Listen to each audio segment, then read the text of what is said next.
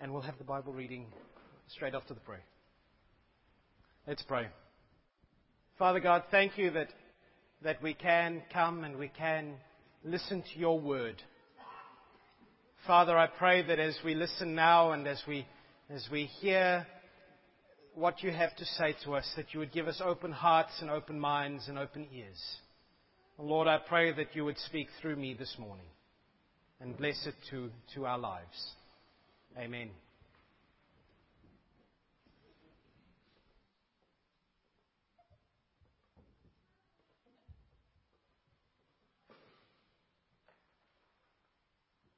Readings from Acts chapter 12. Your alternate chapters, it seems. I'm not turned on. Is that better? Oh, good. Acts chapter 12. Reading most of it. It was about this time that King Herod arrested some who belonged to the church, intending to persecute them. He had James, the brother of John, put to death by the sword. When he saw this pleased the Jews, he proceeded to seize Peter also. This happened during the Feast of Unleavened Bread. After arresting him and putting him in prison, handing him over to be guarded by 4 squads of 4 soldiers each. Peter's obviously a dangerous person. Herod intended to bring him out for public trial after the Passover. So Peter was kept in prison, but the church was earnestly praying to God for him. The night before Herod was to bring him to trial, Peter was sleeping between 2 soldiers bound with 2 chains, and sentries stood guard at the entrance. Suddenly an angel of the Lord appeared, and a light shone in the cell. He struck Peter on the side and woke him up. "Quick, get up," he said, and the chains fell off Peter's wrists. Then the angel said, "Put on your clothes and sandals." Peter did so. "Wrap your cloak around you. Follow me," the angel told him. Peter followed him out of prison. But he had no idea what the angel was doing was really happening. He thought he was seeing a vision. They passed the first and second guards and came to the iron gate. It opened by itself and they went out. When they walked the length of one street, suddenly the angel left him. And Peter came to himself and said, "Now I know without doubt that the Lord sent his angel and rescued me from Herod's clutches and everything the Jewish people were anticipating." When this had dawned on him, he went to the house of Mary, mother of John, also called Mark, where many people had gathered and were praying. Peter knocked on the outer entrance, and a servant girl named Rhoda came and answered the door. When she recognised Peter's voice, she didn't open it. She was so overpowered, she ran back inside without opening it and exclaimed, "Peter's at the door." "You're out of your mind," they told her. When she kept insisting, they said, "It must be his angel." So, not only is he not there, he's dead. Good to have believing prayer. And Peter kept on knocking, and when they opened the door and saw him, they were astonished. Peter motioned with his hand for them to be quiet and described how the Lord had brought him out of prison. "Tell James and the brothers about this." And then he left for another place. In the morning, there was no small commotion among the soldiers as to what had become of Peter. After Herod made a thorough search for him and did not find him, he cross-examined the guards and ordered they be executed. Nice bloke, Herod. Sorry for those guards there being executed because Peter has been released by God. This morning I want to start by confessing something to you. I want to confess to you that there have been times in the past where I've been in a prayer meeting praying with a group of people and I felt God saying, "Pray for this," and I've held back and said, "Well, no, I'm not going to pray for this. I'm not going to risk praying for that." Have you ever felt something like that when you feel like you should pray something really big, but you just You don't want to risk it. You just don't do it. This morning we're looking in Acts 12, and I believe that God wants to challenge us in our prayer lives. I believe God wants to challenge us to be bold in our praying. And I think God also wants to encourage us that His grace is greater than our lack of boldness. Last week, chapter 10 of Acts, we left Peter in the town of Caesarea. He'd gone there to take the gospel message to Cornelius, the centurion. We're going to skip over chapters 10 and 11, the rest of it. In those chapters, we see how the gospel really takes root among the Gentile people. It goes to Antioch, and there's the first place where people are called Christians. But today we're back with Peter in the city of Jerusalem. And he's coming back from this wonderful, hyped up experience of seeing new people coming to know Jesus. Of seeing the church expanding beyond the boundaries of Israel. And he comes home to Jerusalem to opposition, to trial and persecution. King of the day was King Herod, Herod Agrippa, the nephew, if memory serves me right, of the King Herod who had colluded with Pilate to have Jesus executed. And this King Herod is a brilliant politician. Very, very clever man. He knew how important it was to get the key people in the community on side with him. He worked so hard to make sure that he made friends with the Jewish religious leaders. He ingratiated himself with them. Because he knew if he had the teachers of the law, the Sanhedrin on his side, his job as ruler and governor over the area would be so much easier. And he was a pretty cluey bloke, this King Herod. And he realized if he wanted to really get in the good books of the Jewish leaders, the best way to do it would be to attack the Christian church. I mean, remember, the Jewish leaders are the ones who signed letters for Saul to go and grab Christians throughout the land. And praise the Lord, Saul stopped and became Paul and spread the gospel instead. But the Sanhedrin, the teachers of the law, were still keen to do away with his church, with these Christians. And if King Herod were to take over the job of destroying the church, well, the Jewish leaders would be in his debt forever. And I suspect for King Herod, attacking the church was killing two birds with one stone. Here are Christians claiming to follow a king who is not King Herod. So he's going to get rid of the opposition to him. He's going to make friends with the Jewish leaders, and everything is going to be good. But he's a good politician. And he knows that you don't jump in feet first. You test the water first to make sure it's going to support you. And we're told in verses 1 and 2 that he goes and he arrests a whole bunch of Christian men, probably women. He arrests them because he wants to mistreat them. He wants to persecute them, probably torture them. And he arrests a few of them just to see if there's going to be a reaction. Just to make sure that it's not going to be something that turns against him. And one of the fish that he catches in his net is the Apostle James, the brother of John, one of the sons of Zebedee. And Herod has him arrested, chops off his head. And he looks around verse 3 and he sees that the people are quite happy actually. They're not upset that he's attacking the church. They're quite pleased that King Herod is finally doing something about these Christians. And so Herod goes for the big prize. Goes for the head honcho.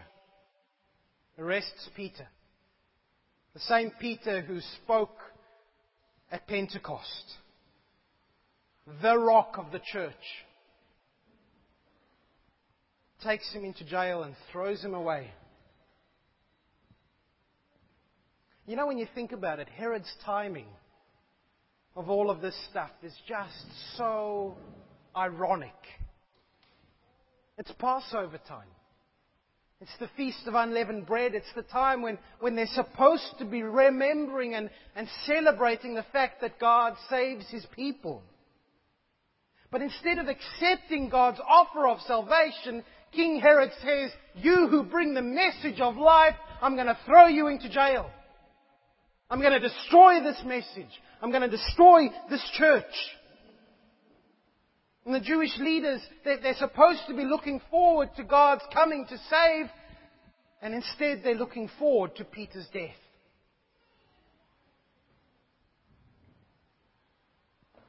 And really there's only one reason why Peter isn't executed immediately.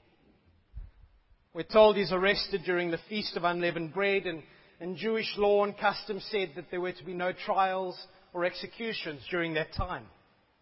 So he had to be thrown in jail until the very first day that he could be put on trial and executed. And so we see Peter here, he's sitting in jail. We're talking maximum security jail. Absolutely maximum security. King Herod is taking no chances that Peter's going to escape. He's got these 4 squads of 4 soldiers each guarding Peter 24 hours a day. At all times, Peter is shackled to at least 2 soldiers, one on the left, one on the right. Peter's not going anywhere until he's led out, tried, and executed. And I sometimes wonder if you and I in Australia in 2010, I wonder whether we can really understand what the church in Acts 12 must have been going through. James, one of the apostles, a son of thunder, a big man in the church, dead. Who knows how many other Christian men and women taken and tortured, and we don't know what happened to them. And now Peter, the leader of the church, in jail, about to be killed. And King Herod's, he's throwing everything he's got, and he's got all the guards surrounding Peter. Overkill, really. I mean, it's not like the Jerusalem church was going to go for a James Bond-style rescue mission to get Peter out of the jail. I mean, what could the church do against King Herod? What could they do against all the power of Rome? For all appearances, there was nothing they could do.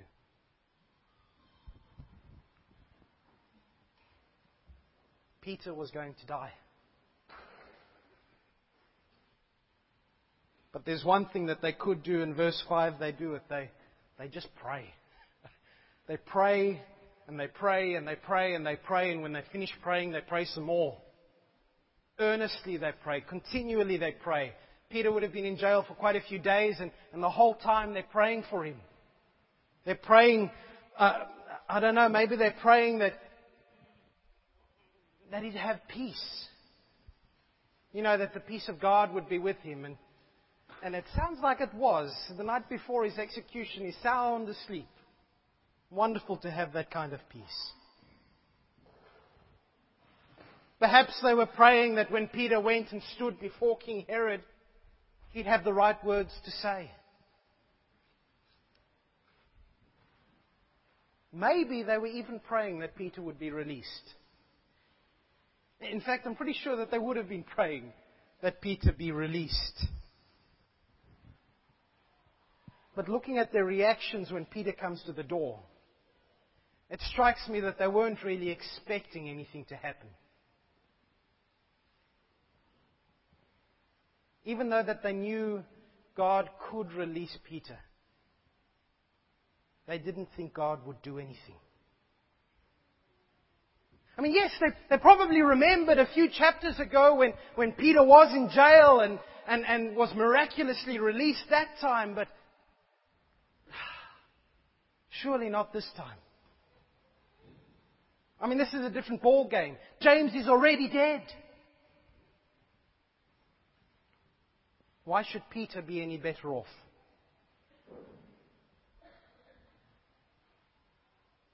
Verse 5, Peter's in jail, but the church prayed, which is a wonderful thing. But they didn't really expect anything to come of it.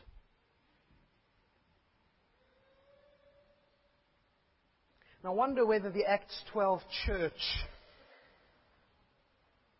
I wonder whether they didn't have the same sort of problems that you and I can have when it comes to praying for something or somebody really important.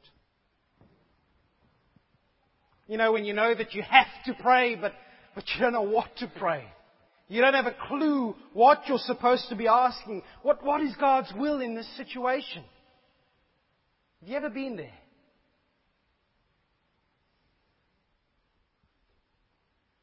Or maybe we know what we want to ask God,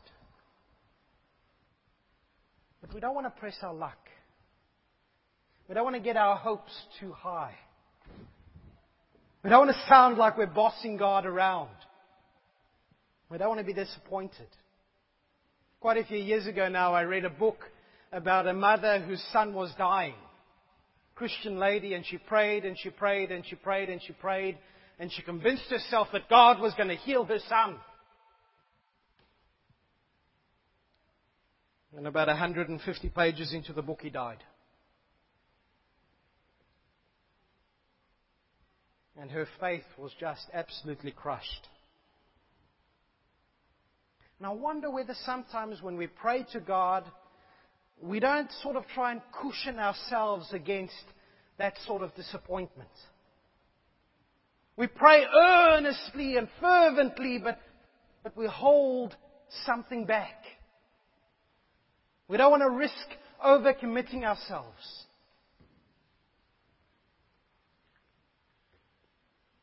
Maybe we're not sure that God will actually do something. I'm absolutely positive that what happened in verses 1 and 2, the arrest of those Christian brothers and the murder of James, I'm sure that must have had an effect on the prayers of the church for Peter. Yes, God can save, but you've got that dark cloud of James's death hanging over you.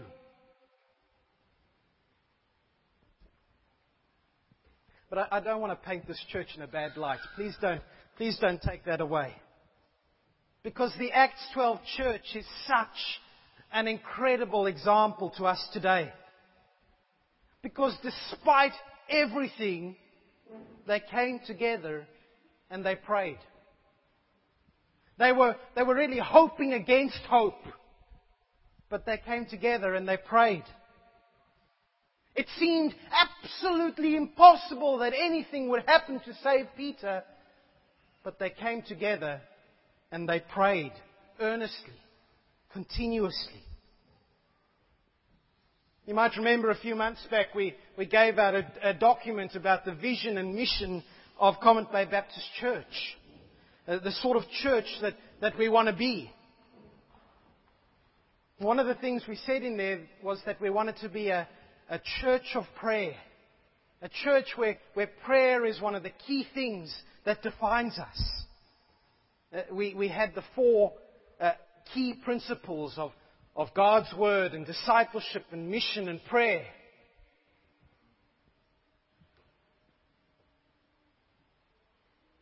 It is so much my prayer for this fellowship that we would have the kind of prayer life that the Acts 12 church had.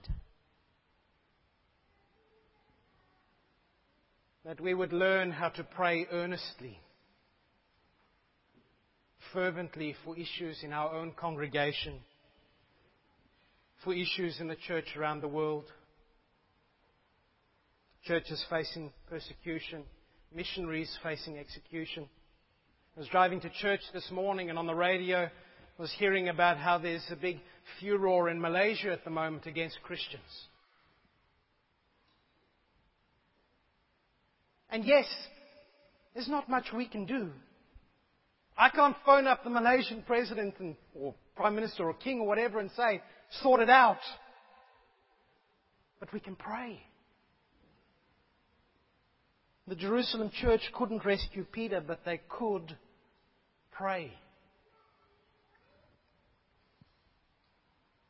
Anyways, let's go back to Peter, one of my favorite comedic passages in the Bible. Here's Peter fast asleep, sleeping like a baby the night before his execution. And I just love verse 7. Have a look at what it says. Chapter 12, verse 7. Suddenly an angel of the Lord appeared, and a light shone in the cell. Peter doesn't wake up. Angel arrives, Peter's snoring away. Verse 7 continues. The angel struck Peter on the side and said, "Get up, you." The word there for struck is the angel smote Peter. Did some smiting of Peter. Gently, just enough to wake him up. This is so typical of Peter. The angel comes, messenger from the Lord, and he says, "No, trying to sleep." Even when he does wake up, he's only half awake. The angel has to go and give him step-by-step instructions what to do. Right, Peter? Get up. Good. Put on your clothes. Good. Put on your shoes. Well done. Now put on your cloak. Okay, now follow me. Peter's still half asleep and he's following this angel. Assuming, verse 9 tells us that this must be a vision. And they walk out of the jail. And they come to the big iron gate leading out to the road. And it just swings open automatically. And Peter's still in this must be a dream moment. And he's walking through and they get about a street's length away from it. And the angel disappears.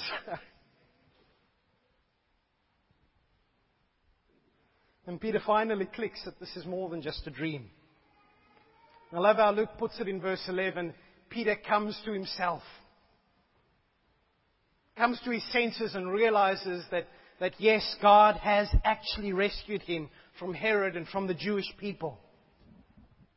Can you just imagine Peter there? It's dark, no street lights. He's in the middle of the road, standing there, saved. And if there was enough light, you could just maybe see his mouth turn up into a smile. And it's getting bigger and bigger and bigger as he realizes he has actually been set free. And he gets so excited that he's got to rush off and tell his Christian brothers and sisters what God has done. And this is so wonderful. He wants to tell them the good news before he gets out of the city to make sure he's not recaptured. And so he goes in verse 14 to the house of Mary, John Mark's mother. It's a seriously wonderful moment. But the reaction of the church and of Rhoda the maid is old-fashioned slapstick comedy. I can't help but laugh when I read this passage. Peter knocks at the door. The maid Rhoda comes down to answer it. Peter's there saying, "Hello? Hello, it's me. Can I come in?" Rhoda gets so excited because she recognizes the voice. She doesn't even think to open the door. She just runs back into the guys and says, Hey, it's Peter outside at the door. And when Rhoda comes in, bubbling over with this wonderfully good news, this wonderful prayer-filled, faith-filled, God-trusting church, this church praying for Peter to be released, listen to her story and say, "Yeah, you haven't been at the drinks cabinet again, have you? You're nuts, Rhoda! You're absolutely mad! That's not Peter out there. We're praying for him now. Shush up." And God bless her, Rhoda. Rhoda persists and she says, "No, it is. I recognize his voice. It is Peter out there."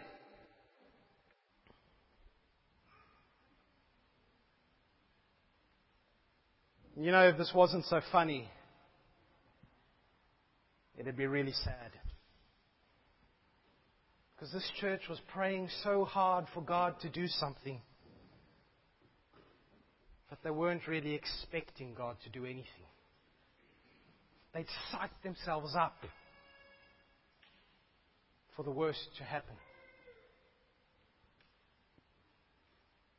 To the point that they couldn't accept God's best when He offered it.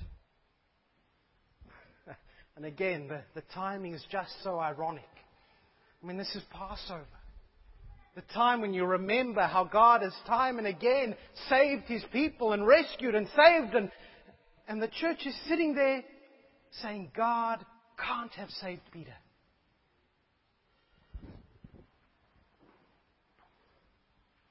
Rhoda's still going, no, it is Peter. He's at the door. He wants to come in. And the church turns and they try and fob her off with this half-baked suggestion. Maybe it's his angel. Whatever that means. Guardian angel, maybe it's his spirit of Peter. I don't know. Because it can't be Peter, they say. Got to be something else.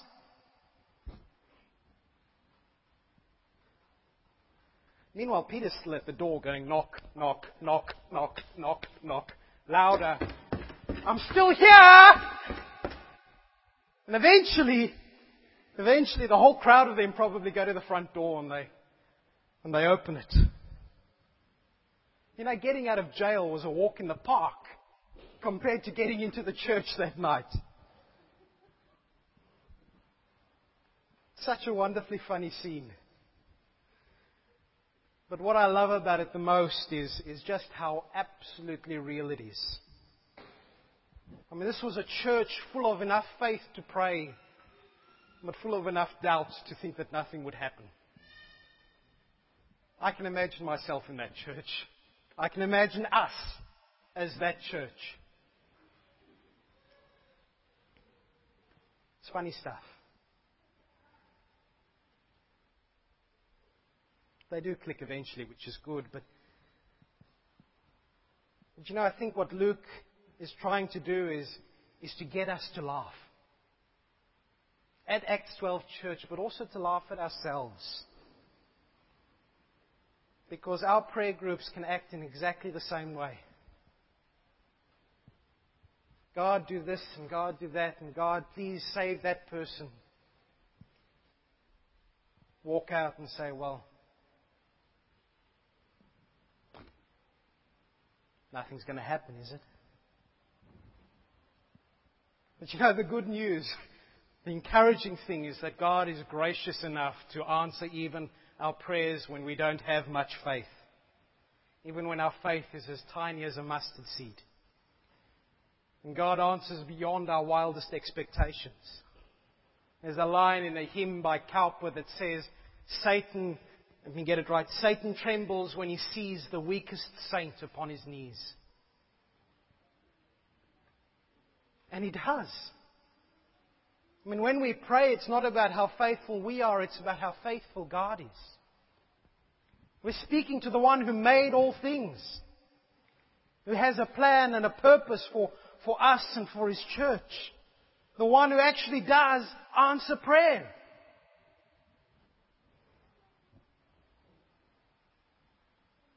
So maybe we do need to be bolder when we pray. The Bible tells us that the prayer of a righteous man or woman is a powerful thing. Maybe we need to not take a leaf out of the Acts 12 church and instead believe that God can actually do something when we pray. And yes, sometimes we will be disappointed. Sometimes God will say no. Let's not forget that chapter 12 begins with James's execution.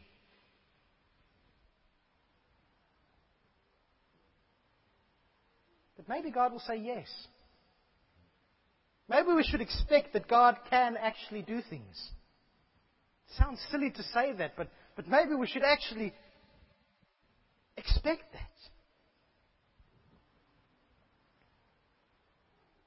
This is all around the time of Passover, when we remember how God acts to save. When we remember that God is powerful to save. So powerful that He gave His only Son to die for us. And as He hung on the cross, I'm sure the disciples thought, it's hopeless. There's no way good can come out of this. And when God turns around,